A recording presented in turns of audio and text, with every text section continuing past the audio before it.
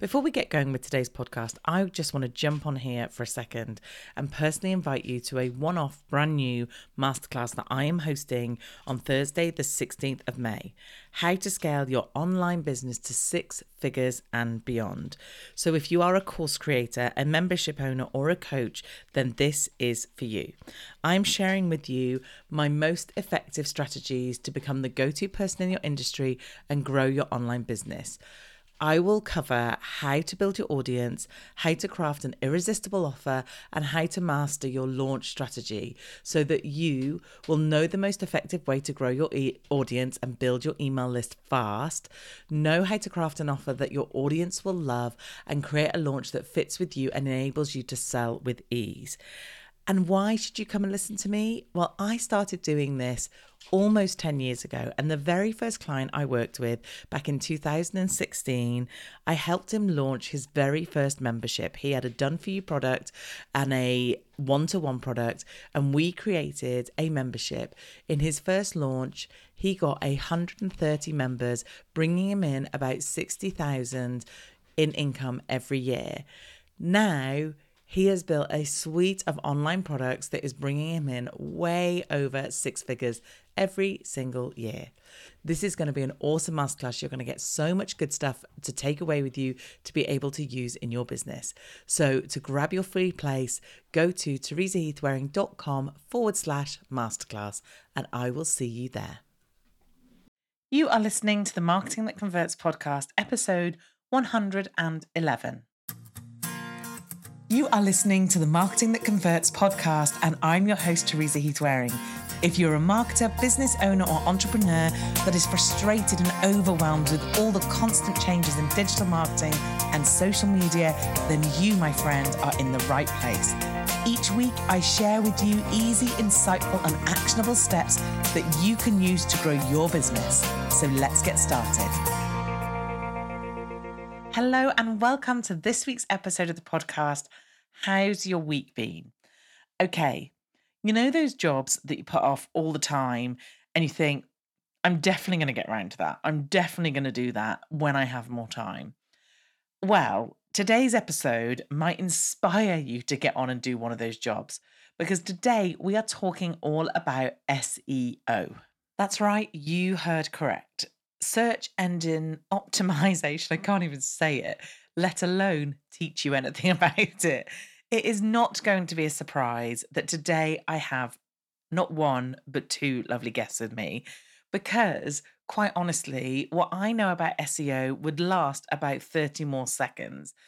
It's something that for whatever reason, I put such a mental block on, and just I just feel like I find it difficult, and B, it's something that doesn't interest me, which doesn't help it, or help me when I'm trying to learn it.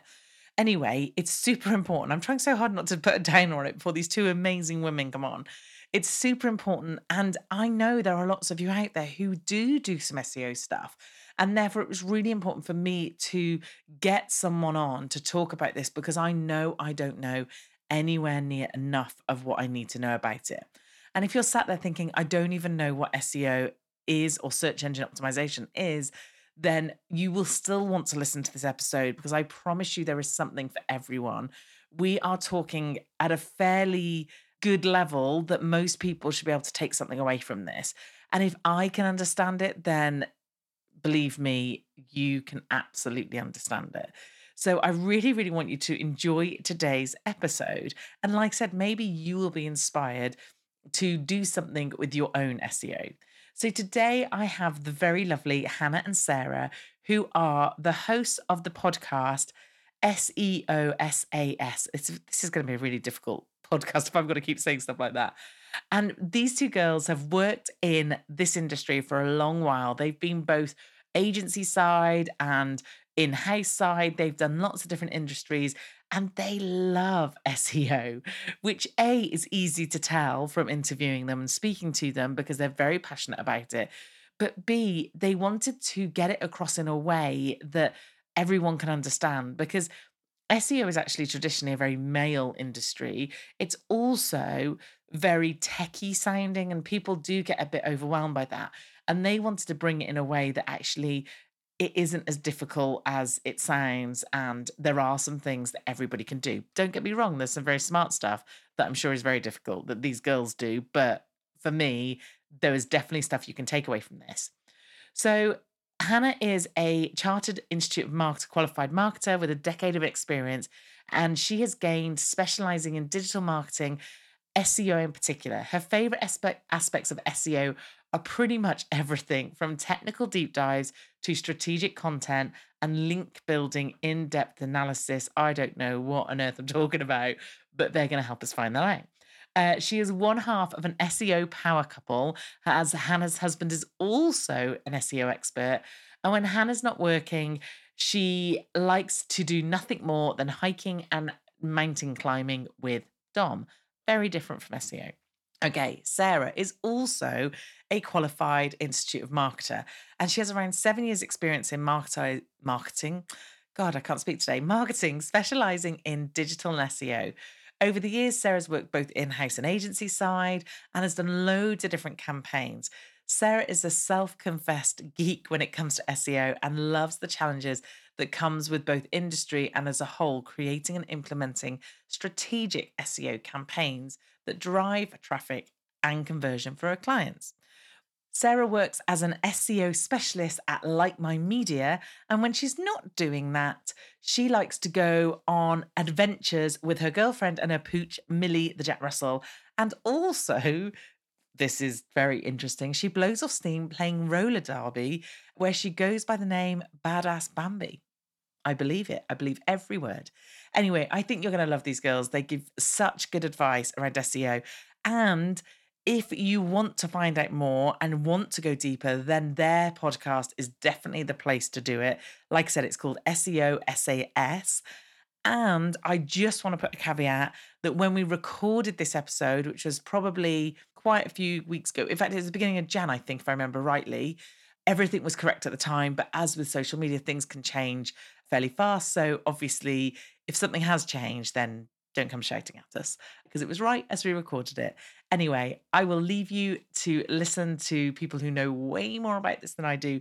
Enjoy the episode. So it's with much pleasure that I welcome the very lovely Sarah McDowell and Hannah Bryce to the podcast. Welcome, ladies. Hello. Hello. Thank you for having us. Yes, very excited to be on your podcast.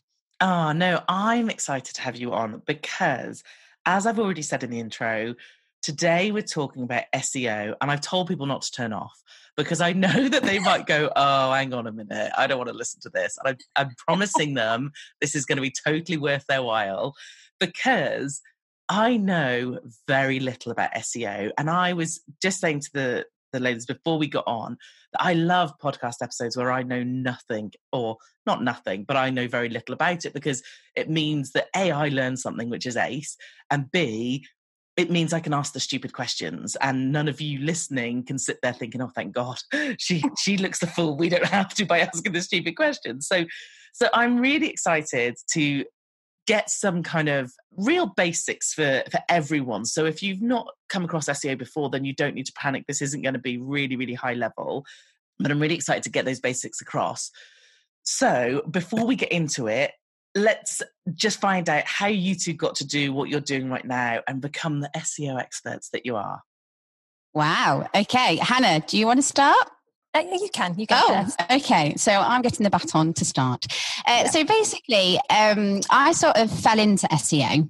So I studied dance at university, realised that I couldn't... Natural progression, people. Dance into SEO. Like, I mean, it will happen. It will happen. But yeah, realised I couldn't really make a living in dancing. So I went for a reception role at a SEO agency. They'd already filled that role, but what they were looking for was link builders that had no prior experience. So I pretty much fell into it and started from the bottom. So I was link building, content writing, and I was in that agency for a couple of years, and I progressed, and then I moved from agency to in-house, and then that's where I met Hannah, because we worked together at a solicitor's firm, and then we parted ways and went other jobs in different industries and stuff. And then, yes, and we also do a SEO SAS podcast as well. So that came about because me and Hannah a couple of years ago realised that the SEO industry was quite male dominated. Especially with like the speakers and even the audience, really. I mean, it's got better as the years have gone on, but I just saw an opportunity as like, we need a female-led SEO podcast. We also wanted to make SEO fun. So yes, so I've had about 7 years experience in SEO, working both in-house and in agency. So I've worked for different industries. Hannah? Well, I started off as a marketing manager, so doing pretty much the whole marketing mix. And then did that for a few years, but realised, actually, I remember the exact moment that I thought, I could do this, when we had an SEO agency come in and pitch to us. And I was like, this looks really cool. I could definitely do this. So sorry to whoever that agency is. Yeah, kind of just sort of took your ideas and rolled with it, and actually found that, one, I was all right at it, and two, I really enjoyed it. So moved on from that, tried our agency because wanted to get lots of experience with lots of different industries. And then from there managed to get some really good opportunities in-house where I could really, really focus on honing my skills in SEO and going into a bit more depth. And yeah, so at the minute I'm working at Gymshark as part of an SEO team, which is amazing. And obviously Sarah's part of my extended team outside of work. Cool. No, that's so good. And actually, you said a couple of things there that are really important. First off, it's a very male-dominated industry and has been for quite some time.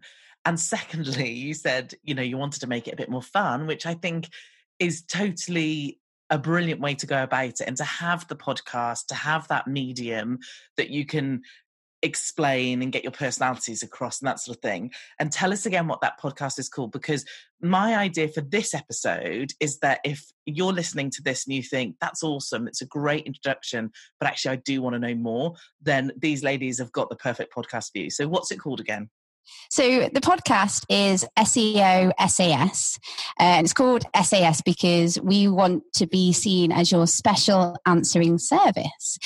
So a bit of play on like the combat and army and stuff. And it came about because lots of people know about SEO or know that they need to do it, but they don't really understand what they should be doing, or because it gets this sort of, people think it's a boring subject, people easily turn off. So we wanted to, so with the podcast, it is about educating. And so we find relevant topics to talk about. Maybe there's something that's happened in the industry recently, or maybe there's just some myths or anything really. But the main thing is to make it fun, because SEO isn't boring. And if you get it and you start trialing stuff on your website or working on it, you can get some really good results. And I think Hannah would agree. Just on that point, as well as fun, because obviously we like to think it is a lot of fun, but one of the other really main important points is that it's accessible. Because with SEO, some people think, it's just a dark art, I don't understand it. It must be super technical and really, really complicated. And we like to think that we're helping to make it a little bit less complicated, because it's not as complicated as everybody thinks it is. No. Okay, cool. And lots of people that listen to this podcast have their own business, they're doing their own marketing, and they can't go to, a big agency for SEO. So this is why I wanted this episode to actually give them those kind of helps and help and hand and tips and things to do it a bit themselves. So I'm going to start right at the beginning, and I'm going to literally ask you, what is SEO? And when I ask you that, I also want you to explain what it stands for. So who wants to take that one? I'll take that one if that's okay. So SEO stands for Search Engine Optimization. So basically, it's the process of increasing both the quality and quantity of traffic to your website by increasing the visibility of a website or web page to people on search engines such as Google. Yeah? Okay. Yeah. So I'm searching for something in Google, and SEO is going to help me come higher up in the rankings. Yes, to get you that traffic to that Yeah. page or that website. Now, when people talk about SEO, most people think about Google, because at the end of the day, Google is used by a lot of people, but there are other search engines such as Bing, Safari, but most people will talk about Google and be optimizing for Google. And when we talk SEO, are we, the stuff you're telling us today, is this only for Google? Is this for everything? And it's all kind of much of a muchness? Well, I would say this is more sort of gearing towards Google, but it still sort of works for other search engines such as Bing, but it's just different search engines have their own ways of ranking websites. But I would always stick to Google because that's the one that's most used by people.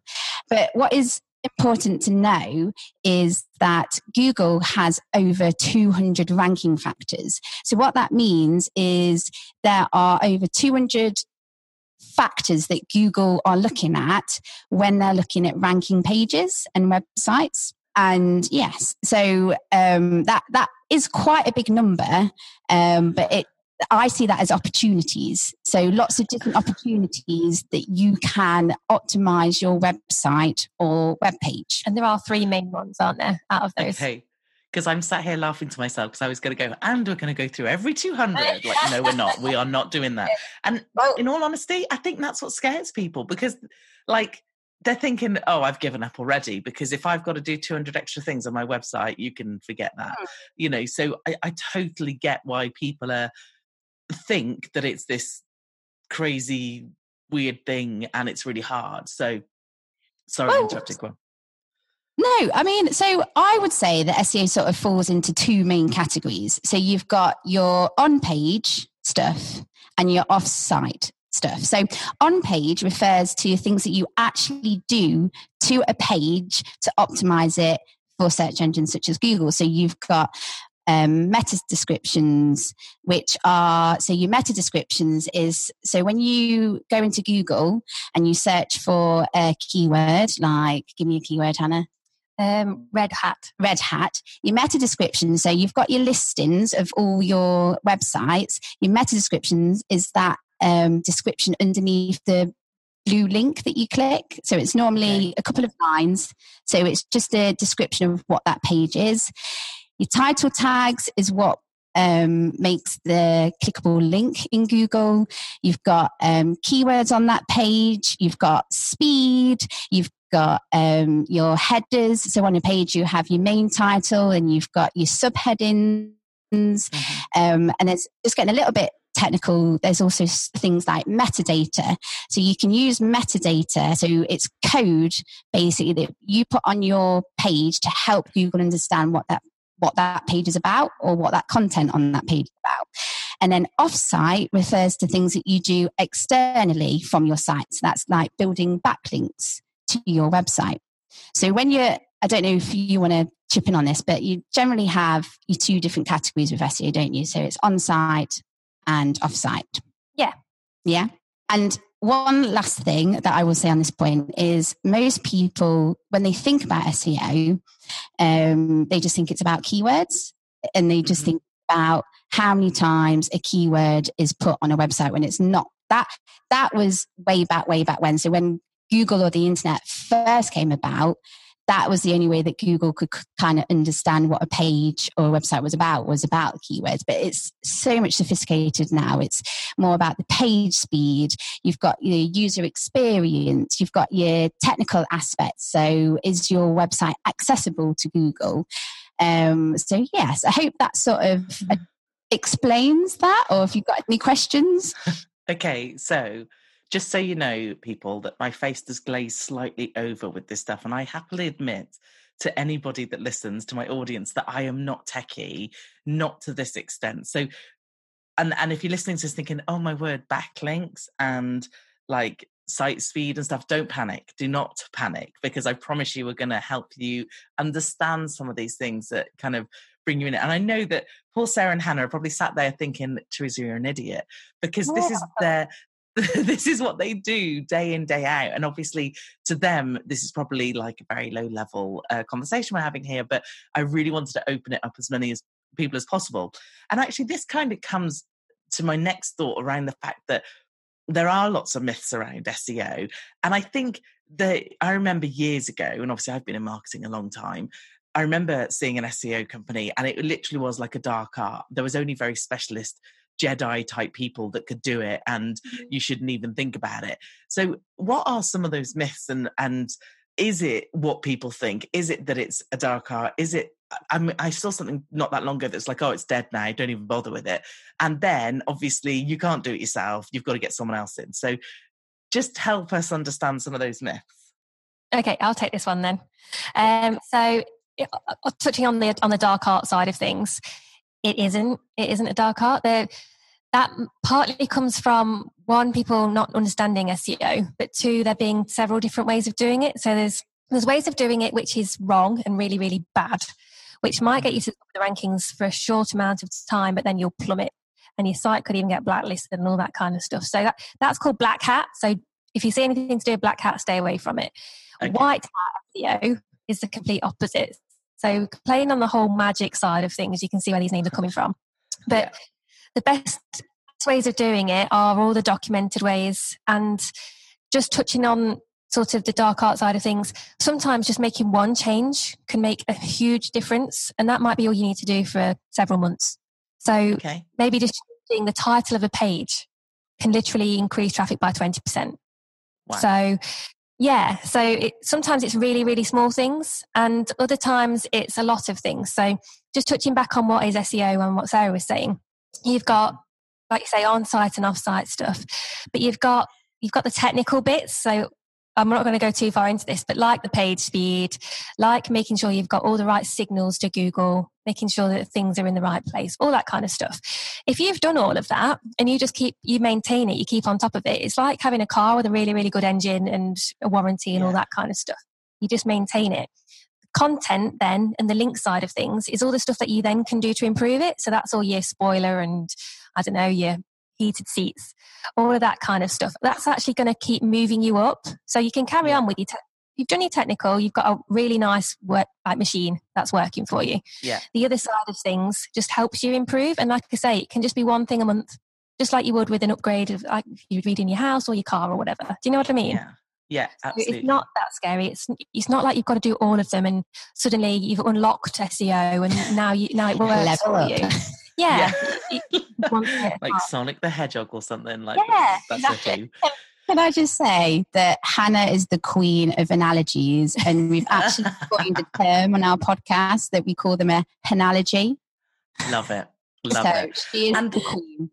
And I need stuff like that, and I think we do, because I think, like you said, there's myths around this that put us off and make us think, oh, I can't even go there because it's too big and too scary. But like you said, I'm more than happy about that. So I'm guessing that you're going to say, Hannah, that, obviously it's not dead. This is something that we should still actively be doing. Absolutely. I mean, the reason that people say it's dead is primarily because Google now will take content from your website and display it however it likes without necessarily people needing to click through to your site. But that's not in every single case, and it's not in most cases, to be honest. Usually when people are researching something with an intention to buy, they'll want more information. It's not just what Google shows in, do you know when you search for something and it comes up and it'll give you the answer in a big box? And sometimes that's all you'll need. It could be what time is, I don't know, Curry's open until. And it will show you that, or what does BBC mean? And it will show you that, and you don't need to click through. But if you want more information, and most people on the buying journey will, then you do need to click through. So that's why people think it's dead, because Google's displaying whatever it wants. But actually, it's not. It's really, really not. And often I find, so this morning, right before this podcast, I was Googling skincare for teens and for my daughter's 10, and she's, bless her, she's going to really appreciate me saying this on the podcast. She's getting a couple of spots and I wanted to see what I can give her. And so I Googled it, and the big box that came up at the top was not what I needed. Obviously it's pushing one product, and what I was really looking for was like a review or a conversation or a forum or whatever it was. So like you said, it's not just that. That isn't always going to be the solution to the question that you're asking, is it? That's it. So all Google's trying to do is deliver you the best service there, but sometimes it doesn't always know. It can have the most sophisticated algorithms, Machine AI. learning. Yeah, exactly. But sometimes you do want that bit more. So we're always going to need to offer more than the one stop. And just to add on to that point, there's always ways that you can entice people to click. So taking Hannah's point about, so when Google will take information and display it in, we call it a featured snippet or position 0. So it takes the information and puts it right there on Google's like results page. There's ways around that. So sometimes you see a list in that box, and there's little tips and hacks. So for example, Google can only show 8 points on a bullet point list in that box. Mm-hmm. So if you have more than 8, it will sort of show that there's missing information, and that will sort of entice people to click. So they're like, oh, well, I haven't got all the information here, so I need to click on to this website and get it more. And so there are ways around it as well. Yeah, you can manipulate what is actually in those, and you can target them as well. Okay, cool. So we know we need to do SEO. The other thing I just want to touch upon, because obviously one of the things I talk about on the podcast and we've had conversations about is the fact of, if you've listened to this podcast, is the fact that there's Facebook ads and there's Facebook and there's social media. And the thing that I see the big difference when you're looking at SEO or advertising through something like Google and when you're looking at Facebook and you're looking at social media is, when you're doing the social media side, you are making an assumption that someone who fits the criteria of your customer may or may not be looking to purchase your thing at that point. Whereas the big difference with SEO and the big difference with, if you were going to do Google Ads, which we are not going into today, but if you did do that, the fact is the intent is there. They are searching for that thing. So whereas on social media, you're hoping that you're targeting the right people and you're hoping that they're in the position to buy, and you might get lucky. In fact, people do get lucky. Obviously it works.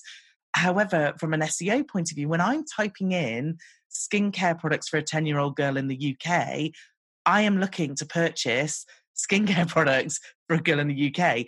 I could have been served an ad on Facebook, something similar, but I might not, because I'm a mum of a 10-year-old, but I might not be ready at that point.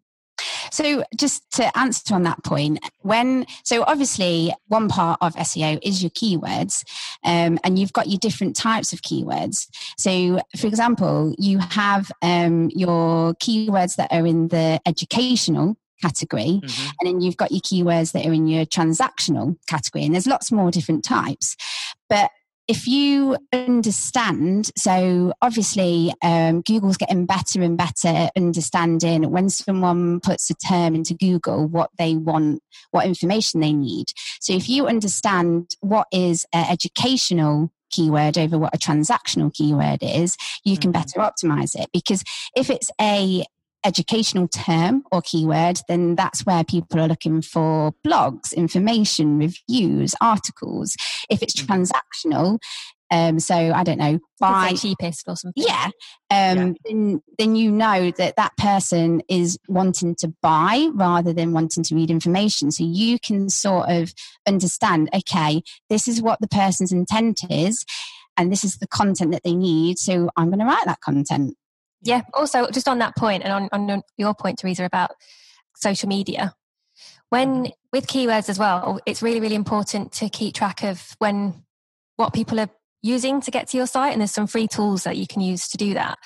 But the point here is, sometimes if people are only searching for your brand, so say it was Aveeno or something like that, but for the skincare, and actually you found that people only came to your website because they'd searched for Aveeno and it was a new product that you put on social media, then you know that actually the attribution for that, the channel which actually is being successful for you, is social media. People are then going on to Google to search for it later on, or they're being recommended it, and because of the social media ad. Whereas if they're looking for skincare for acne or something like that, and then they're coming to your site, that's more likely to be because of your SEO efforts. Yes, yeah, and you're entirely right. Everything's got its place, hasn't it? It's not that I'm sat here now today saying, don't go on social media anymore, people, don't pay for Facebook ads. It's just a fact of things work for different things. And like you said, if people are Googling something and finding it, then that is from your SEO, whereas new products, clicking through. So tell me some of those free tools that will help in terms of getting to know what people are, how they're finding my site. Yeah, so the main one here is Google Search Console. So if you've got Google Analytics set up, which every site should definitely have, just to see how many visitors you're getting, how long people spend on pages, all that kind of stuff. You can also get Google Search Console set up really easily. It's from the same sort of family. Okay. And from that, you can look at the queries that people are literally typing into Google to come to your site, and the page that they're landing on, click-through rate for those pages, how many clicks exactly, all of that kind of stuff, as well as all the technical bits and pieces. It keeps track of that for you as well. So it's an amazing tool and it's completely free. Can I add a tool? Just so you know, people, I was going to say, Sarah, just put a hand up. Yes, you may speak, Sarah. Go ahead. It's the kid in me, isn't it? I always put my hand up. So another tool to understand about keywords and what you're ranking for is Neil Patel's Ubersuggest. So basically, this is an awesome free tool because it gives you so much information. But with his tool, you can put in your URL or anyone's URL, and it will tell you what keywords and pages you're ranking for. So that's really, and I can't believe it's free. Like, he should be charging for it. But I think that's really cool because you can kind of see what you're already ranking really well for, but you can also find those low hanging fruit opportunities. So what I mean there is, okay, so stats say that people generally click from like first, second or third result. Yeah. So it's in your best interest to get high as you can. So basically, identifying low-hanging fruit opportunities is really good. So there you can sort of find where you're ranking on positions 5 to 10, or even on the second page, and sort of see what pages are ranking higher than you and understand why. So you can do a bit of investigation. So put your Sherlock Holmes hat on and what's that thing called? Monocle. Yeah. Monocle. If you listen to mine and Hannah's podcast, you'll understand our dynamic that I can't say words. Hannah has to say the words for me. Just finishing the sentence now. It was so in tune. Or I'll say like words wrong. So there's a term in the SEO world called canonicals. And I always call them cankles. I love it. Anyway, I love it. I'm going off on everyone knows what Sarah means. Yeah, you've come up with a new term for that. That is now going to be, you can Google that. And I'm joking, you can't Google it. But, and it's going to come up and your name's going to come up. You should do that because you guys know what you're doing. So you could make that trend. You should do that. Oh my gosh, pressure, Teresa, pressure. I know. I'm going to tell everybody to look for it now. I'm joking. Okay, cool. So we've got a couple of really good tools there. Is there any others that you want to add to that before we shift on? There's loads of tools. So obviously with SEO, you want to be using tools because it just makes your life easier. So I don't know, maybe we could do a tool off. Yeah, go on then, yeah. Is that a thing? Like it. So I'm going to start with one of my favourite tools that I use pretty much every day, and it's called Screaming Frog. Okay. And basically, it's a website crawler.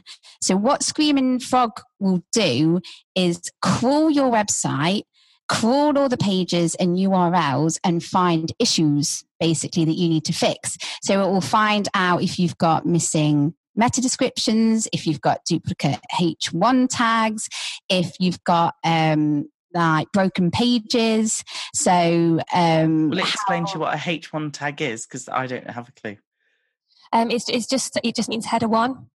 So what it usually, say on your homepage, you'll have a main title and it'll be tagged up with a H tag. So it'll be header 1, and that's what Google would consume first on the page. So it'll consume your headers to be sort of find out exactly what's on the page before it then sort of gobbles up all the paragraphs and stuff.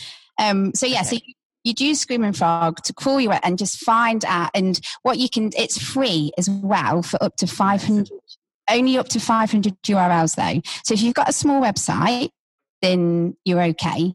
But to be fair, even with the paid version, it's only like what, £150 per year? Yeah, it's really cheap. So for a whole year, and it just gives you so much information. And also, the good thing with Screaming Frog is because lots of SEOers and website users use it, there's so much help out there. So if you want to find out or how to get the most out of Screaming Frog, or you're not quite sure how to do something, there'll be a resource out there. So that's.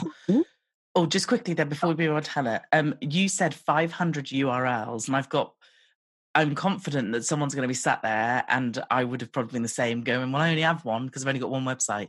But obviously, you don't mean that. You mean, Teresa Heath Waring / so for instance, I have a URL for every single podcast episode. Yes. So every episode is teresaheathwaring.com / whatever the number is. So instantly I now have over 100 of them. So that's 100 URLs already, isn't it? Yeah, so it's like but even images and stuff, like it's everything that makes up your website, basically. So will it do the first 500, or will it just not do it at all? It would just crawl up to 500. Okay. So basically how Screaming Frog works is similar to Google. So it will follow links. So it will just go from link to link to link. And then once it's gone to 500, it won't do any more. But that's only in the free version. If you do the paid version, then, and there's lots of other reasons why you want the paid version, because you can do so much more with it. But yes. Cool. Okay. Hannah, over to you. I don't know. It's quite difficult for like favourites. Are we doing favourites? Well, I don't know. How ones? Yeah. Okay. So we've not really touched that much on links yet. I know it sounds quite scary, but really what it is making sure that you've got lots of votes for your site from other websites. And one of the analogies that I've got for this is quite a really analogy. Yeah. Analogy. Yeah, let's go. This is crowd surfing. So say you're crowd surfing and you've got 3 people that you jump on top of. You're not going to look like you're that great. Do you know what I mean? People aren't that bothered about you. They're not voting for you. They're not got your back, literally. They're probably going to stop.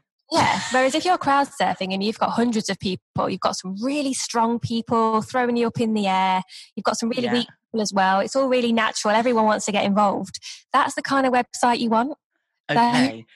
Can I just say, when you said crowd surfing, I instantly thought of like crowdfunding, and I was like, hang on a minute, I'm really confused. No, that was me just being a bit slow this morning. Yes. Business mind. It's crowd surfing is very bizarre thing to bring. Hannah crowd surfs every Saturday evening, so well, that must be it, because I don't think I wouldn't want to take the risk, if I'm totally honest. I'd need a real mix of strong people to be crowd surfing me. We are not condoning crowd surfing people. That is not health and safety. The point there is you need a really healthy backlink profile. So you need lots of strong links. You need links where, say, for example, the BDC, they can't lie as easily as a blogger, for example. So a link to them is going to be more valuable, but you do need some bloggers linking to you as well, because then it looks natural. So Google it really does care about which links are linking to you, because it shows, like I say, it's votes of confidence to your site. And the more votes that you've got from a really healthy profile of backlinks or crowd surfing people, the better your site will rank. So a really good tool for that is Ahrefs. And it's literally Ahrefs. That is paid for, but it's not very expensive. It does loads of other stuff as well. So it'll give you rankings every 3 days. You can look at all sorts of content. It will show you what's ranking for if you just put in a term, and it will show you how many social media shares that piece of content's got, how long it is.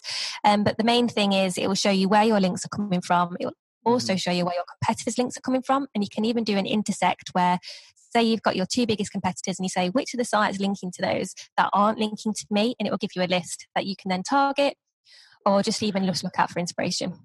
So explain to me, how do I get someone to link to my content? So if someone's sat there listening going, this is brilliant, but how do you... Now, I have to say, just quickly, on a side note, the bigger I get, not physically, as in metaphorically the business, the bigger I get as a brand, the more requests I get on a daily basis of people saying, hey, I see you've got this podcast about this, or hey, I see you wrote a blog about this. We've got a great tool. Would you like to link to it here? Or we wrote an article on this. Would you like to link to it here? And inevitably, I will say no because it doesn't fit with me or what I'm doing, or, you know, I'm that's not what I'm here to do. And they do often say, we'll link back to you. But I don't know, should I be saying yes to these people? Should I be, is this the only way of doing it? Or how do I do it? Well, I don't know. Maybe me and Hannah could give our opinions on this front. But basically, so I would, I'm with you, Teresa. I wouldn't just link to something if I didn't believe in it or I didn't know about it. Or, I mean, I would weigh up a couple of things here. So when you're looking at links and building links to your website and pages, yes, they need to be quality. So they've got to have a decent domain authority. And basically your domain authority is a score out of 100, which is basically based on backlinks. That's right, isn't it? That's the right way of describing domain authority.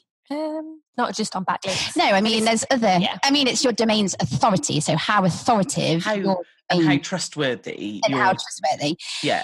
So you've got that to take into consideration, but you've also got to think of relevancy as well. Because that is... So Google is getting more and more sophisticated. And back in the day, there was more spammy techniques that you would do. So you could pay for links or buy for links, or you could do sort of link farms. I don't know if Hannah's got a better way of explaining what a link farm is, but basically where you own loads of different domains and you get them linking to each other. So obviously that's quite spammy.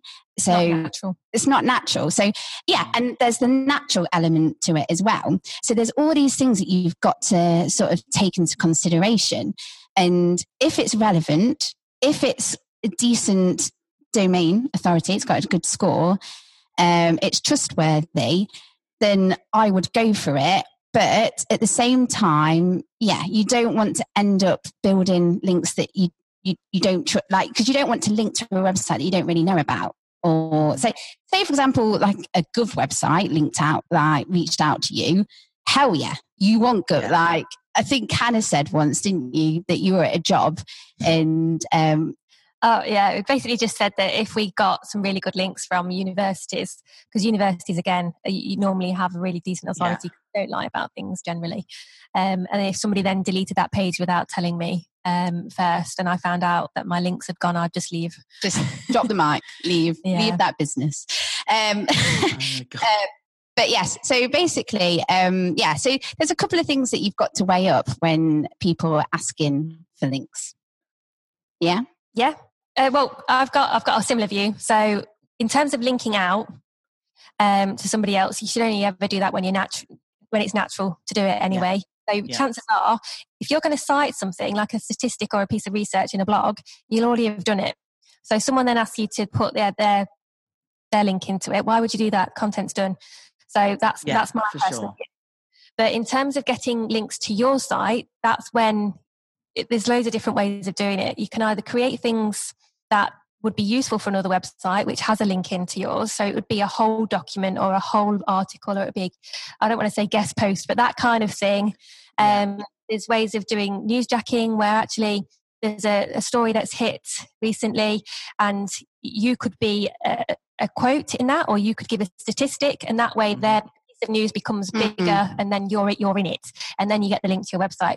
There's loads of different ways of getting links, but there's so obviously there's sort of digital PR as well. So obviously that's thinking a bit outside the box of so a good example of this was Game. So you know the company Game, the shop. Yeah.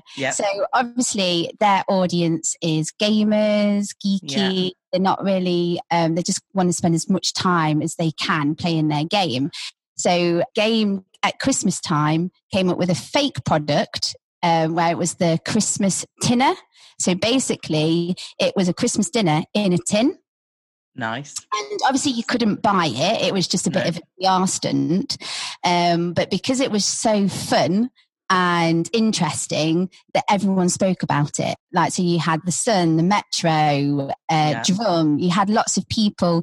So sometimes it's about thinking outside the box and thinking about fun ways that you can get people talking about your brand and your company. But if you're doing something like that, you need to have something on your website for people to link to. So yeah, and I think Game even, because obviously it's very trendy to be vegan now, so I think they had like a vegan version and stuff. So, or an example that I did recently was I put a blog post together and I asked for experts' opinion. So I asked for their input, and because they were involved in the content, they then obviously they want to share about it as well. So I got links through that way. So there's lots of different ways, but it is hard, isn't it? Yeah, it is hard. Specialists in link building. Yeah. So it's not something that I'd say for a business owner that you should look at yourself. That's probably where you do need some help. Someone to do that. What about, obviously I get invited on other people's podcasts. You guys are coming on my podcast. I will link to you guys because obviously if someone's listening to this and thinks, oh, you know, I need to know more about these people. Is that the same thing? Is that link building? Is that like... That's good for us. So that would be doing us a favour, effectively. Yeah, you're giving us a phone. We're crowd surfing on you at that point. But also from the citation point of view and from your links, you're linking out to something highly relevant because we are also a podcast. Or if it's a business person, it's similar to your field. Do you know what I mean? So that's not a bad thing at all. Yeah, you should always be linking out. Because I have this conversation with clients quite a few times where they're scared of, when they're putting an article or blog or resource together, they're scared of linking out because they don't want to send people away from their website. Yeah. And I mean, there's ways around it. So if I'm ever linking out to something else, I always get it to open in a new tab. Window. But yeah, you need to, because at the end of the day, if you're linking, so if you put some content together and you're linking out to somewhere for a resource or to back up what you're saying, Google is only going to trust that content more. And that is basically SEO at the end of the day. It's getting Google to trust you and know that you're a trusted source. Cool. Okay. That's awesome. Right. Let's move on a little. Just, I'm really conscious of time, and I'm really, you know what's really interesting about this subject is that it is a bit of a rabbit hole subject, as in, you know, I can feel that we could literally go like so deep in one thing and come out and then have to go so deep into another. So this might be like a So that's why you're going to listen to the ladies' podcast, because we're hopefully not going to do too much of that, because it's too much, isn't it? And like I said, if you want to be really good at that thing, then you are going to have to do that work. But obviously there is things you can do, and most people listening will probably have a blog or a podcast or something around that, because obviously I am a huge advocate of making sure that you're doing consistent content, as obviously you guys are, because you have a podcast, I have a podcast. So tell me, let's start with blog. Tell me what we can do if we're doing a blog. What can we actually do to help with the SEO? Because that's one of the reasons why you would do a blog, isn't it? Because the keyword thing. But tell me, I'm putting a blog up on my site. What do I need to make sure I'm doing? Okay, I'll take this one. So really, a couple of really basic things is, so the title of the blog is really important. Make sure, one, it's click-worthy. Someone's actually going to click through to it. And two, it's either answering something that people are going to search for or something that people don't even know they want yet. So you can research what people are looking for. If you've ever done, and I'm not going to go into this in any depth whatsoever, but if you've ever done PPC, you can sign up for Google AdWords, and through that you can research what people are looking for. There's other tools as well, but that's a really good one. And you can look and say, okay, if you're doing a blog on, I don't know, which houseplant is easiest to look after, something like that. If somebody's searching for easy to look after houseplants, you know that's going to tick that box. People hopefully are going to land on that. Secondly, once you've got the title sorted, you know exactly what you want to put out there. Look at break it up into different segments. Look at what else is relevant to that. Make sure that the subheadings within that are optimized too. Make sure that actually they they include the keywords that you're targeting. So if it is about houseplants, make sure that they mention houseplants. Not every single one. Make sure it's natural and intuitive as well. Yeah. But don't just put what next or then what, because that could apply to any single website in the world, and it's not doing you any favors when Google comes to that page and consumes those headings. So headings really, really important. After that, I'd also look at what other blogs there are out there already. If you come up with this idea and you think, oh, maybe somebody's already done it, chances are, yeah, they have. But how could you do it better? What could you actually add to that? What added value can you give? Is it a video? Is it some extra imagery? Is it an infographic? Or is it just more headings? And then after you've looked at what is the easiest to look after houseplant, look at different coloured houseplants or something like that, or how to match your houseplant with your, I don't know, lounge. Yeah, thank you. Anything like that. So give them something that they, like I say, they didn't even know they were looking for, but makes them stay on the site. Because one of the really important things about blogs is that you don't want someone to go straight back off the site. Chances are they're looking to research something. You either want them to convert to buy that houseplant straight away, or you want them to stay on the site and consume a few more bits of information so that it doesn't look like they've just come on to the site, researched that, and it wasn't actually that relevant and gone straight back to Google and looked at something else. So like I say, give them a bit extra, whether that's in a separate blog or within the same one. Make sure there's somewhere to go on to from that. Okay, so what about if I'm uploading a photo with my blog or an image with my blog? Is this where this metadata thing, because when you upload an image on WordPress, not that I do much on the website, I have to say, as I've said already, this is not my forte, but if I'm uploading something and I put an image alongside it, what do I put the title on as the image, or how do I deal with that? So there's two really important things with images. Firstly is the size. So try and make sure they're not above 100 kilobytes. Because then it can slow down your page speed, which is a massive ranking factor for Google. So make sure that they're relatively small. Put it into tiny JPEG if you need to minimize that. Is that a tool, tiny JPEG? Yeah, I think it's just online, so you just Google that. And there's also, just to add in, on WordPress, there's loads of plugins which will automatically reduce images when you upload them as well. So just additional there. And the second thing about uploading the image, so you're right about actually putting some text in there. So first of all, name the image something that's relevant. So if it's a Yucatan plant or something like that. A what now? Is that a plant? I'm sorry. That's probably not how you pronounce it. We'll take your word for it. Or a cactus. Let's go for that. A cactus. There we go. We know that one. Yeah. So call it that. And then secondly, you'll have alt text. So, and that'll be in WordPress as well. So the alt text is alternative text. And the reason it's alternative is because if that image doesn't display properly, then Google can see that you've got an image of the spider plant there. And because you said spider plant on coffee table in kitchen, or do you know what I mean? That kind of thing. Oh, okay. So you describe what's in that image. And secondly, the really, really important reason to do that is because a lot of people who are find it hard to see, who are blind, still use the internet, and they read it via sound. So somebody reads out what's on the page and it will say image of blah, blah, blah. So it's, oh my God, could you imagine? They must have a nightmare. Like, because how many people are actually doing this properly? So like either they'll say nothing or it'll say a load of random words from what the image was saved as. Yeah, so that's just offering a really, really good experience to everybody, which is exactly what Google wants you to do. Because at the end of the day, when it comes to an image on a page or a website, just because we can see that it's a pink cat doesn't like Google can't see that it's a pink cat because it can't see the picture unless we write it in the alt text. Unless then and that's what you've got your alt text for. Cool. So we definitely need to fill that in.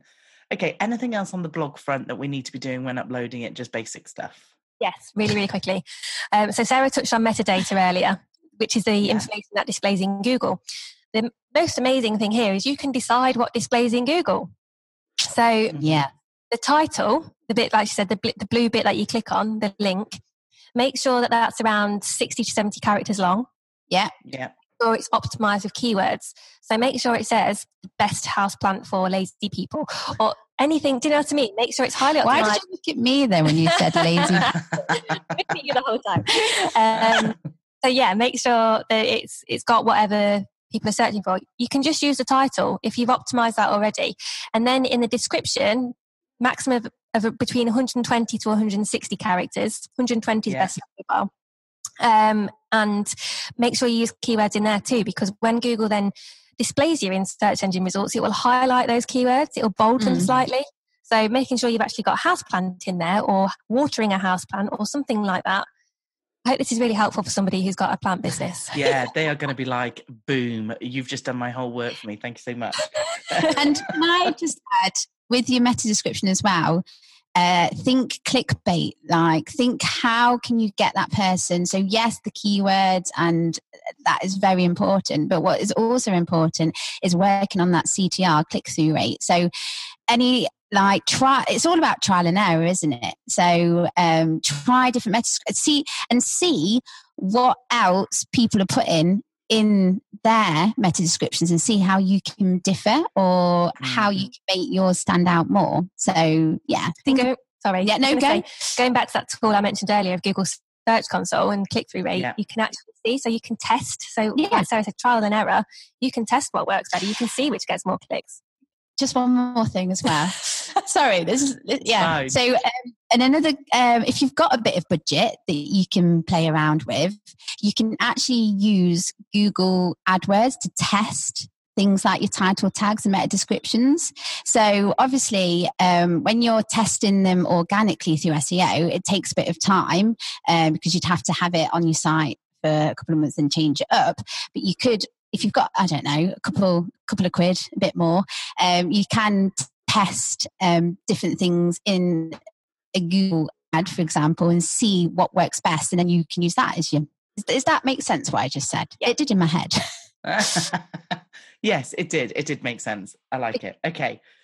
So because of pure selfish reasons, because I obviously have a podcast, what do I need to be doing from an SEO point of view for the podcast? Because it is different, because we obviously normally how I do my podcast, and I know not everybody does it this way, but I have show notes written. So I have a very lovely girl called Kirsty who'll be listening to this, because she listens to every podcast I do, the poor thing, and she writes the show notes for me. And then obviously I have a transcript, which I use Rev for. I'll put a link in the show notes for that as well. And basically those two things are my written content, because they can't read my audio file, can they? No, exactly. And that was on my first point on how to optimize. Sorry, did I steal it? No. It's natural, isn't it? What are you talking about? So yes, definitely put in a because what you need on, so obviously if you've just on your podcast page, if all you've got is your audio, you're not giving much to Google to understand what that page is about or what that content is about. So definitely show notes is really good. Transcripts, because obviously then you're actually giving something for Google to crawl and understand. And what I'd also suggest is figuring out what keywords that podcast or that page should rank for. So using Google Search Console or lots of different, like if you go into Google and search free keyword tools, there'll be loads that you can use out there. Yeah. But yeah, figure out what that podcast and page should rank for, and you need to be optimizing elements on that page. So you want to be adding those keywords to your metadata that Hannah just spoke about. Image alt tags. So definitely get images on there and be putting alt tags in there, because again, you're helping Google understand what that page is about.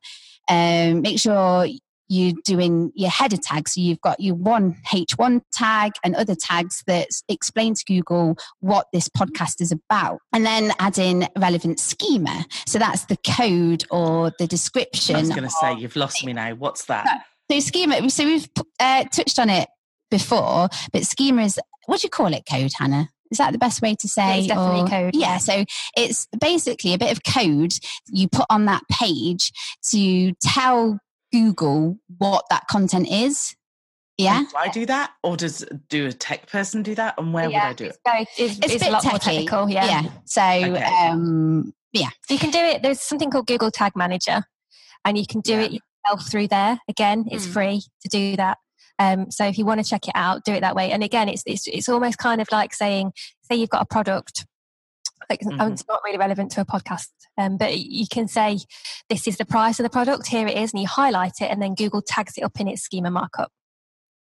Okay. I think, I mean, that is more on the technical side, isn't it?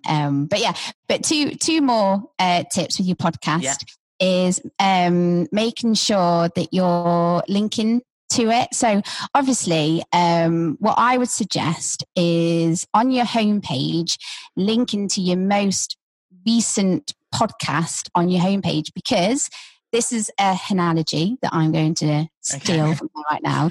But she explained to think of your homepage and link structure as a tree. So your homepage is the trunk. Yeah. And then from your trunk, you've got your branches. I'm doing an impression of a tree right now, which is ridiculous. That's my interpretive dance. Hey, my degree is coming in. See, it's all coming together. It makes perfect sense. So your branches are your next pages. So your service pages, about page, all that. And then you've got your leaves, which are your other pages that link to. So obviously, the further down the link structure, is that what you would call it? But pages can get buried, and a way to sort of tell Google that this is an important page and we want you to take notice of is linking it from your homepage, because your homepage is because it's the trunk of your it's the strongest bit. It's the strongest bit. So always make sure that you're linking to your most recent podcast. You might maybe there's you find out what your most popular podcast episode. You link from that. So linking is really important to tell Google that it's an important page, and also share it on other channels. So use social media to promote it. If you've got an email list, push it out there. Just push it out there, because if you're promoting it, you might entice people to link to it because you're getting people to know about it. But it's also about the voice, isn't it? And getting the sentiment. Talk about sentiment quickly. So Google cares about sentiment. So like in reviews and things like that, if you've got lots of positive sentiment, it thinks it's a good thing, because it is. And then similarly, if you've got negative sentiment, it cares about that too. So it will always take that into account. How do they know that? Where are people putting this sentiment? In reviews or social media. So if say for example, you've done a podcast that's been incredibly offensive to somebody. Not that Teresa would ever offend anyone. Well, I hope not. And you've got lots of negativity on social media for that. Chances are Google's going to be like, oh, this isn't good. Whereas if you've done an amazing one and it gets lots of links, lots of positive feedback, some really good reviews, it's more positive. Cool. Okay. Like I said, I am so conscious of our time because we can just keep talking and talking and talking. So let's finish off by literally going through some really quick things of not to do, because there's always so many, and they change, right? There's so many myths around different things. One person will tell you definitely do this. One person says definitely don't do that. So what are your kind of like key mistakes that people, or you see people making, that we should be avoiding like the plague? So I'd say deleting products or pages without thinking about the consequences of it. So do you know what a 404 is? Yes. Yeah. Hey, check me out. I know what 404 is. It's too easy, isn't it? Thanks.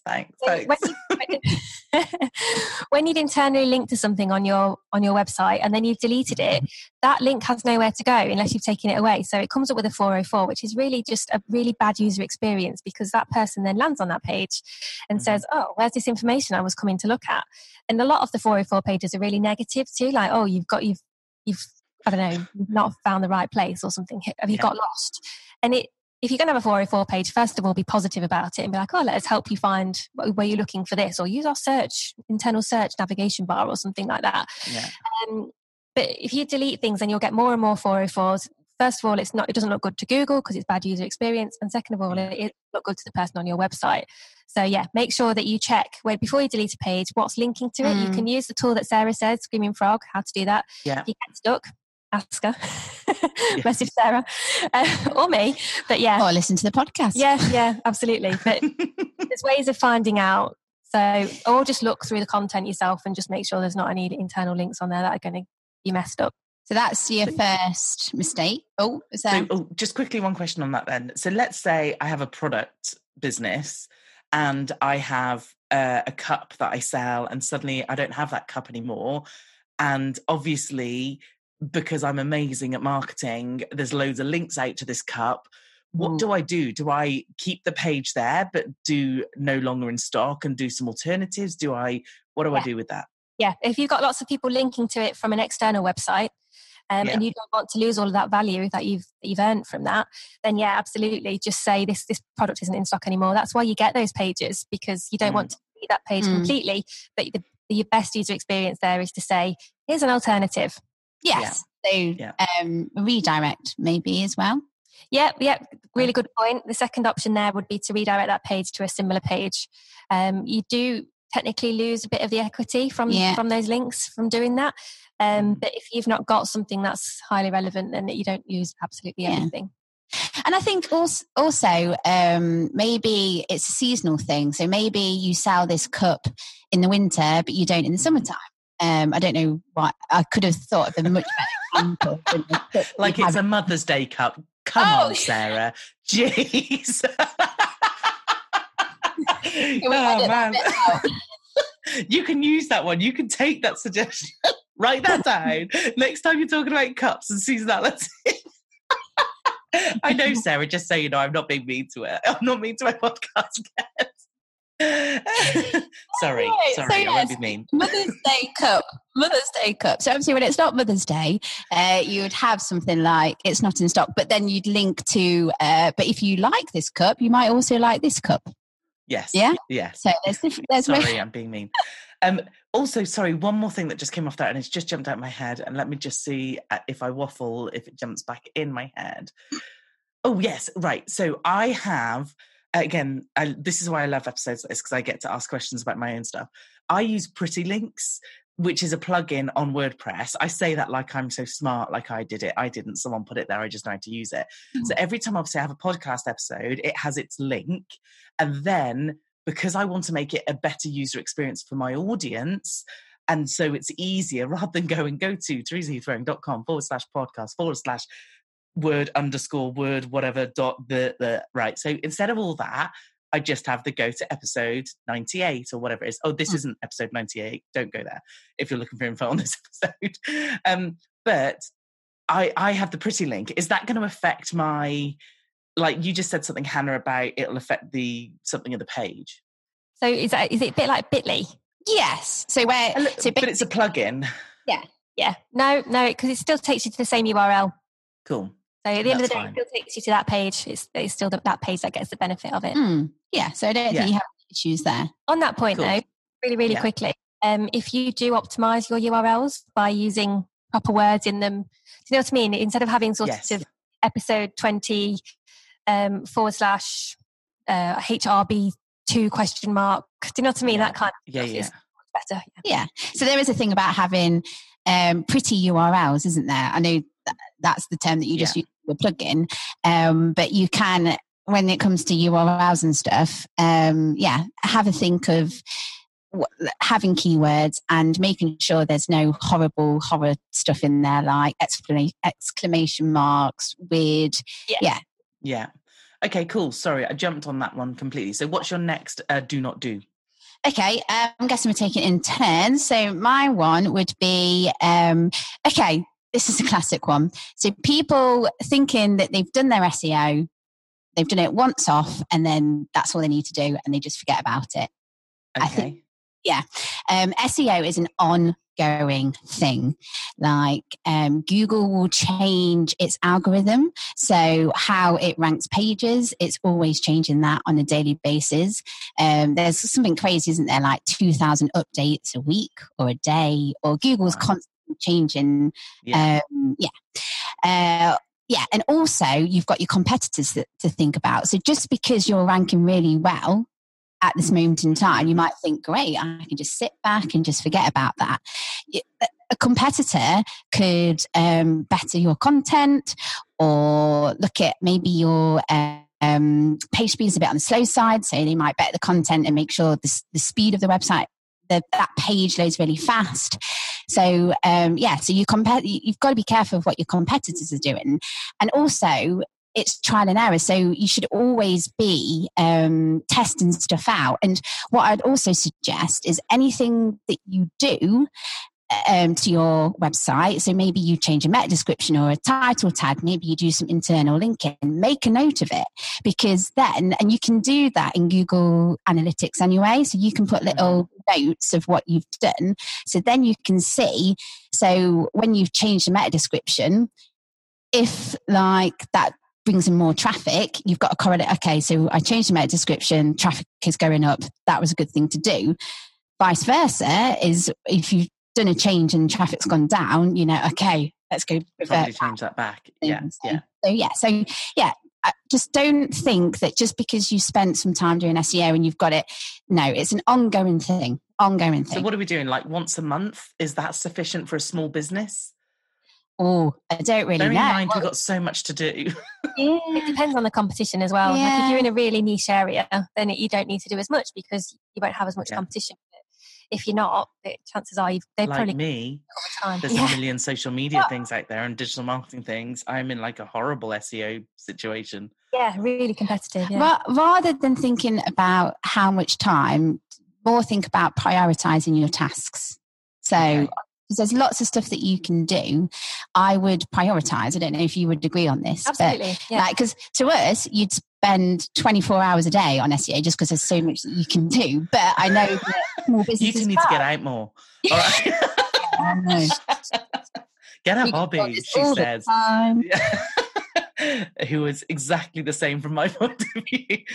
It's a Saturday, people, just so you know. It is actually a Saturday and we are all sat in our respective offices doing this. So there's me saying get a life and get a hobby, and good job we love what we do, isn't it? Yes, we do. So that's my have you got another one? Yeah, I'll give you one more if you want, Teresa. Is that perfect? Yeah, let's have one more. Awesome. One of mine would be duplicate pages, and this is especially important on e-commerce sites. So say for example you've got a t-shirt and then you've got, say, you sure it's not a cup? Sure it's not a mother's cup? Let's go back to the cup. Okay. So say you've got this cup, right? But then you've also got exactly the same cup in 5 more different colours. So you've got pages for this cup. Okay, so that will automatically create potentially 6 different URLs, 6 different pages with all the same information on, except for a different colour. So going back to what we were saying about the URL structure and how sometimes you end up with question marks and all that kind of stuff. That's normally because you've added a filter. So maybe you've added only want to see red cups. So that's perfectly fine. That's absolutely okay. But then what you need to do is there's some technical work in the background, which I'm not going to go into in any depth, which you can do to tell Google that, by the way, Google, I know this page is exactly the same as my black cup, but the reason that it's different and I've got a whole page for it is because it's important. So what you can do is you can say, this is a variation of the black cup to Google, and it won't penalise you for having lots of duplicate pages. Also, it will show the cup that actually you want people to land on, rather than them landing on 6 different cups. It will land on the one that's got the black one as the main one, and then the different colours as opposite. Yeah, I do think in WordPress, if you've got the Yoast SEO plugin, you can set, so it's kind of the canonical. Cancel. It's the Cancel page, isn't it? So I think, so if you've got the Yoast plugin on WordPress, you can set in there, I believe. I don't know. I think you'd have to have a play around. But there's ways around it. Yeah, cool. So, but similarly, if you've got say if you've got a B2B business and it's just services, and you've got say social media for vets and then social media for doctors, and all you've done is just swap the word out vet for doctor, it's really, really bad. So on that side of things, there's nothing you can do about that. You just shouldn't do it. Yes. Yeah. Cool. Yeah. Okay. So no duplicate pages where you're just trying to cheat the system a bit. Yeah. Ladies, thank you. Go on. Sorry. Go. I was just going to say, like, sometimes it might not even be that you're trying to cheat the system. Like, it's just happened because of that's how your page is set up, and it's just a mistake. Basically, it's just being wary, isn't it? Yeah. Sorry, that's all I was going. That was a really rubbish thing to add. I've added it now.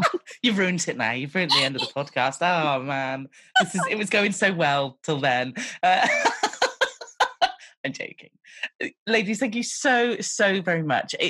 This has been really helpful. It also, for me, I don't know about you listening, but for me, it also gives me a lot of unanswered questions, because it's like, oh, actually, there is so much into this.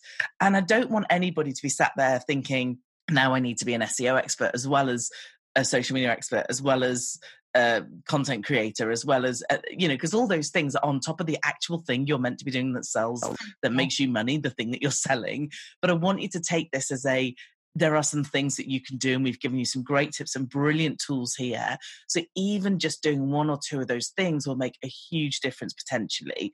And the other thing, like I said, I wanted to do was to introduce these lovely ladies to you so that you can go and listen to their podcast if you want to know more about this, and if you want to get better at this, and if you want to really start maybe doing this for your site itself. So thank you so much, ladies. It's been such a pleasure talking to you today. Thank you. Likewise. Yes, thank you very much for inviting us on. And yes, we've had so much fun, and I hope we have given people value, because that's what we aim to do. Yeah, so thank you for helping us on our mission to try and make SEO a little bit more accessible and more fun. And I hope we had some laughs. I mean, we had some laughs, but I hope your audience SEO can be fun. Yeah. Come and listen to the funny SEO podcast. Perfect. Thank you, ladies, so much. Thanks, Teresa. Thank you. So what did you think? Did you get some useful advice from it? Like I said, SEO really isn't my subject. So I was very, very grateful for the girls coming on. Obviously, if you want to know any more or want to dive a little bit deeper, then check out the show notes, because we put a link to the SEO SAS in order for you to go and check out their podcast if you want to go a bit deeper on this subject. Anyway, I'm going to leave you guys to it for this week. I will see you next week for a solo episode. And until then, keep safe. Take care. Thank you so much for listening to the Marketing That Converts podcast. And if you enjoyed this episode, then please do go check out teresaheathwaring.com, where you'll find more amazing content to help you grow your business.